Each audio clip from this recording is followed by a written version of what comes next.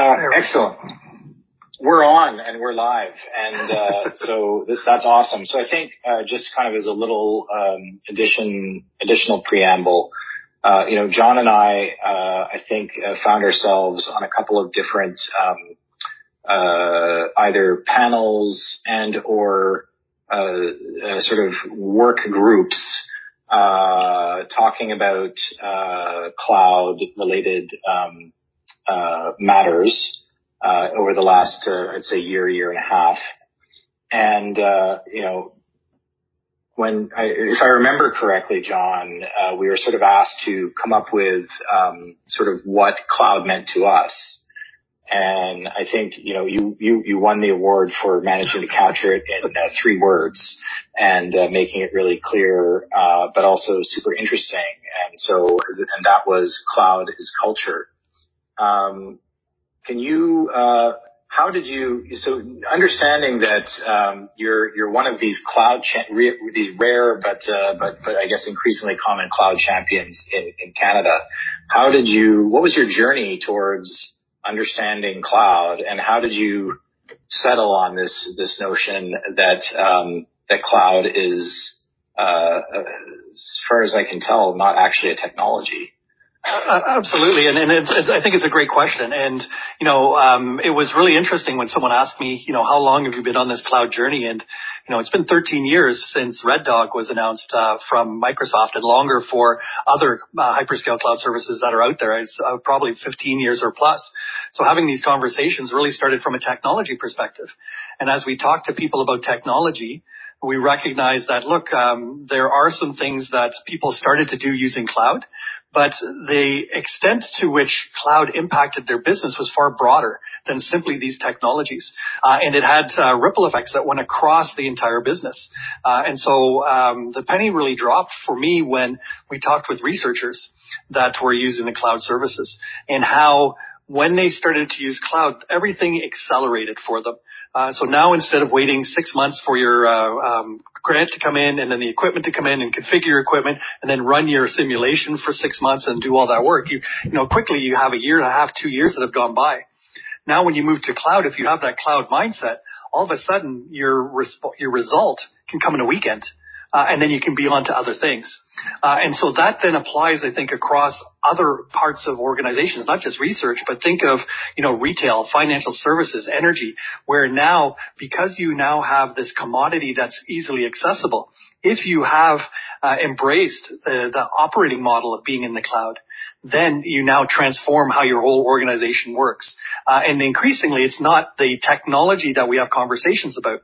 It's about the human resources element, the people part of it. It's about your business part of it. It's about, it covers the whole community. And so that's where this idea of cloud is culture. It's you need to embrace that culture of cloud in order to get the benefits of it. And some other pieces are coming together a little bit more, I think, in this. I'm a big fan of the Deloitte Canada 175 papers. And there's a number of perspectives that are in there.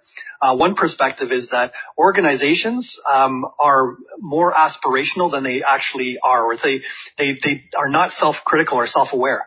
And so there'll be organizations that say they're risk takers when they're really not. They're organizations that say they're innovative when they're really not. And the same can be said about cloud. A lot of organizations say, hey, they're in the cloud.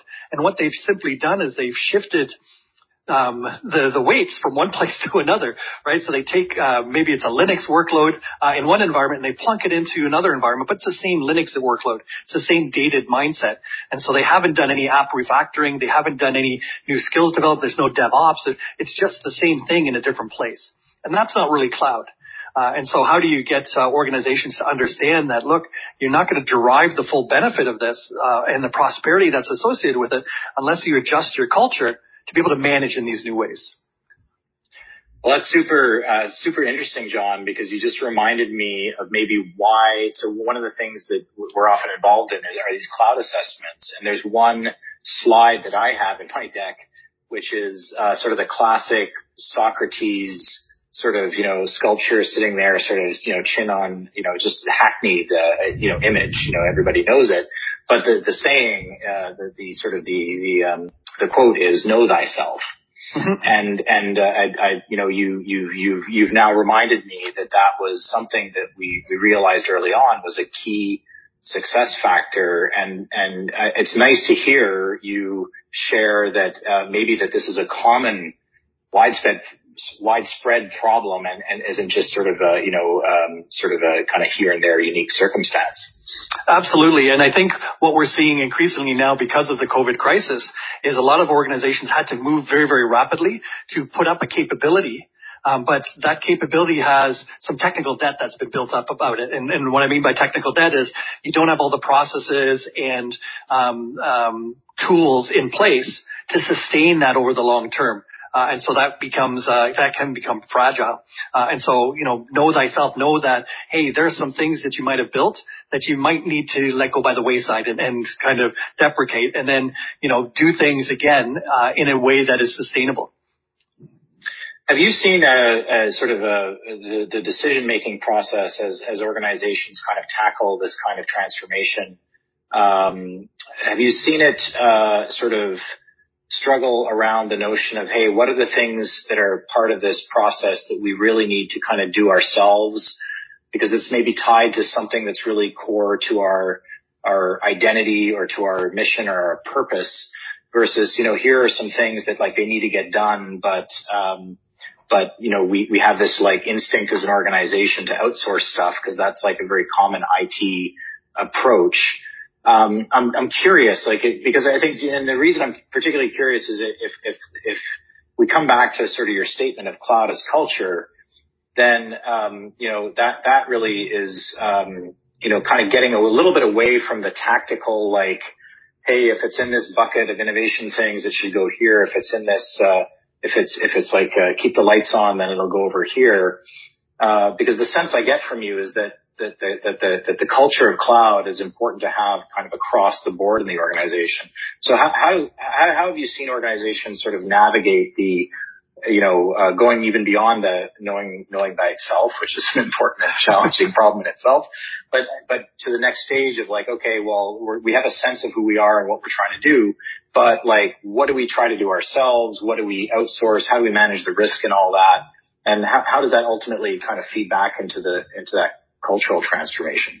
That's a great question. And every organization, I almost call them tectonic plates of movement. And so you think about how the forces that are at play and how slow they can move, right? And so these things are always coming up. The great thing about cloud is that it really doesn't have to be location dependent. And so this idea of being able to have cloud on your own terms in your own environment, it can still be done. So you're able then to have that flexibility to have a meaningful conversation around what's core to your competencies. And I think that's core to these conversations. And in the technology domains, we've been having these conversations for many years. Anytime some new innovation comes out, the question comes in, okay, do I bring in outside support, outside help that's experts in this new shiny object? Or do I best outsource it, get a quick win, and then evolve my team internally? And that all really plays into your speed to delivery, your risk tolerance, and all those pieces, how much latitude you have for your staffing. So there's a number of different equations that fit into that. Those are also cultural conversations around, what's your risk tolerance, risk acceptance, how far on the bleeding edge do you want to be? Are you a fast follower? And we see that happening again and again with different tranches. So I think cloud is the first one. Cloud is culture. Believe it or not, some people have started to say machine learning is culture, AI is culture. So you must build an AI culture within your organization, which, okay, cool. We can build upon that. Or we have, the IoT culture, quantum culture. I don't know if that's next, but, I think these are all things about how do you keep up with, adapt with change, and then how do you get yourself the right skills. And I guess that's the biggest question that everybody's asking themselves right now is skills, the scarce resources that are available, and what this crisis has done for the resource mobility. Just read this week that there is a conversation that's been started that there's going to be massive movement of people. As soon as things open up, all the people that were sitting just waiting for this crisis to end are going to get up and leave. And some people are going to get up and leave the workforce completely. So the stats or the suggestion was pretty dire that saying, a whole bunch of women in the workforce are going to put up their hands and say, you know what, I'm done with this just because of the pressures and balance that need to be put. It was a global TV article that was on that. And that would be a dramatic, that would be a huge shame for the community, industry, everybody, if that happens. But we see that in nursing, we see that like the point of care, like that there's going to be this huge tumultuous time there. And even as it stands today, trying to get skills into organization, it's a very competitive, fierce marketplace that we see. The last piece that people are worried about on skills is this work from anywhere. And so this dynamic is really going to be interesting as that settles down. Just today on the news, they were saying, look, things get back to normal very, very quickly after things open up. I'm not so certain that we're going to see the same. So I think all those things are in the dynamic. And so as a business owner, you're asking the question, well, do I need to bring that staff in to keep them here for the long term because this is core to my business? Think of actuarial science and financial services, for example. I want those people to be on my staff. I don't want to outsource that. But if I'm just running big iron, hey, maybe that's something that's a commodity and I can simply allow other people to do that in a trusted way. You've done such a good job kind of articulating the intersection that's so relevant to us now between cloud as sort of a capability, and then cloud as an approach, as a way of doing things, and ultimately as a culture of work with this just incredible shift that we've been part of in the last year. That, as you rightly point out, I mean, Catherine obviously has been wrapped up in it as well, and so. As we all have, and I think this is a conversation that seems to be bubbling up as sort of interesting for those of us who've been cloud evangelists for a long time, for many years, in my case, almost 15 years, trying to argue for the benefits of cloud computing, and then finding myself in a world where everybody kind of is pitching me on the benefits of cloud. And I'm sure you've seen the sort of same shift. And then sort of it's of course well, perhaps it is a lucky accident that this pandemic has happened kind of just at a time when the maturity and the diversity and the capacity and capability of cloud services has been at a certain level that has been able to kind of absorb and accommodate the shift in work, the huge demand and the huge overnight shift in work that I'm sure, you being at Microsoft has seen firsthand at a scale that is just incredible. But, it's not lost on us those of us who work with people and run and lead teams, that people cannot be kind of automated and orchestrated, reprogrammed, upgraded with new firmware the way systems have. And so while it seems like through this whole crisis, we've been, as technologists, kind of scrambling to get the right demand in the right place. And what's amazing is we've been able to do that. That said, it's also thrown into sharp contrast the fact that these capabilities and these systems don't exist in and of themselves to serve themselves. They exist to serve the needs of people, and people simply are not as flexible. And in fact, I think there's some really valuable conversations happening now in society about to what extent should we accept for people to kind of be automated in a sense, by these systems at scale. And of course the controversies around Amazon's workforce in sort of product picking and packing has been a case in point. So I wonder, maybe you can go to that kind of this, if cloud is culture, is there a culture clash between the incredible at scale sort of possibilities, and not just possibilities, but the actual capabilities that we're seeing, and then the challenge of the actual workforce and the skill sets adapting and upgrading to meet the sort of human side of the demand? Yeah, absolutely. And it's a conversation I have frequently. Running global data centers is a complex initiative, right? I can't even describe to you how the networking works in one of our global scale data centers. It's just that complex. We do have experts that do that, but that's not my role. And so what I think we're seeing is the cloud helps us democratize these tools. And so I always use the humble spreadsheet as an example. And so, the spreadsheet really drove the acceptance or adoption of personal computers within the office space and then beyond that. And so then you have everybody being able to use the spreadsheet, being able to articulate their ideas and have quick and easy calculations. That capacity has continued on throughout the different ages. When you think of the graphical user interface, oh my goodness, I was just thinking about that this morning. Dragging and dropping things. Like beforehand, it was just so difficult to move a file. Now it's just across multiple monitors.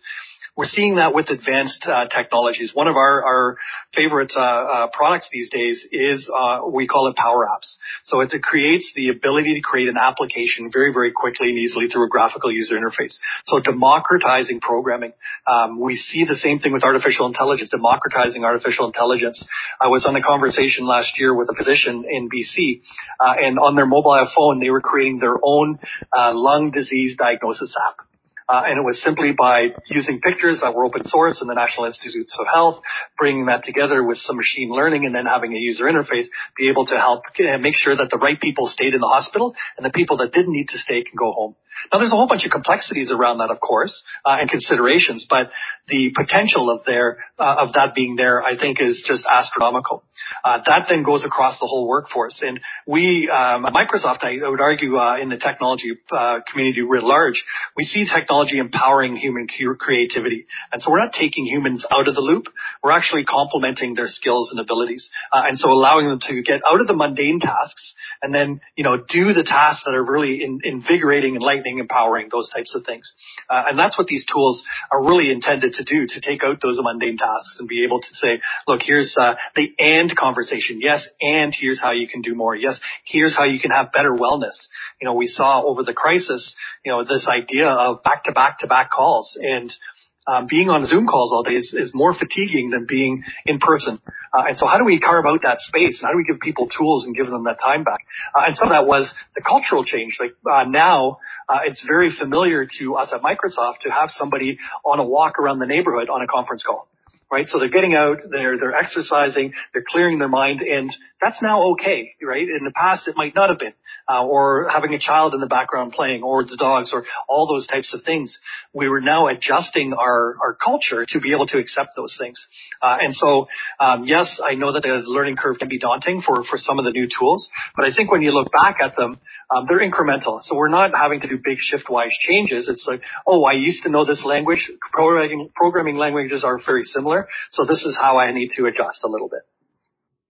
Yeah, I like your sort of optimistic comment there on that there's a way to kind of sort of, with humans in the loop, really sort of help advance and actually in a way that if I understand correctly, I mean, I think there's a bit of a trend around low code and no code kinds of systems to allow people who would like to program in the very generic sense of the word, be able to create, I think is the way you put it, to be creative and create something that solves a problem. But wouldn't it be wonderful if they didn't actually have to learn sort of all the foundations of, computer science and programming to be able to do that? Or wouldn't it also be wonderful if they didn't have to struggle with the fact that we really lack, sufficient, available resources in the market to easily be able to go and hire a programmer these days, right? And so this no code, low code kind of which I think has been talked about for quite a time in our industry. I mean, I think I remember that popping up 5-6 years ago. But it seems like maybe this is a bit of a pivotal point. And I have been hearing about organizations there's a real estate organization that I'm close with who all of a sudden in 2020 started using some low-code platform to start stringing together a whole bunch of business processes. Right. I mean, is that like random chance that that's happening, or is it that this is sort of at an inflection point of a number of trends, and that maybe the technology is user friendly enough to be able to start doing that. What are you seeing? Are you seeing this sort of low code sort of movement catch fire out there? Absolutely. It's on fire, really. People are really driving that forward, driving new applications and building that forward. If I had to think hard about it, I would look to platforms like WordPress, or I'd look to Shopify, where, it's a very useful platform that allows you to be creative and then move forward. If we had to come forward all the way to today, maybe TikTok is a low code environment where I could quickly mash up a few things and be very creative very quickly, right? So those things are helpful as well. And so it goes all the way from the consumer space right through to the enterprise space and making that work together. Just looking at the time, you have John, 2 minutes, Ian. We got to wrap up. I mean, absolutely. And I'm ready to wrap up. I think that's a great note to wrap up on, because it's a very positive, it's the notion that we are really in the process of democratizing the ability to be creative and take advantage of technology, but in a way that makes sense for the humans. I think is a great message. And I really appreciate the time today.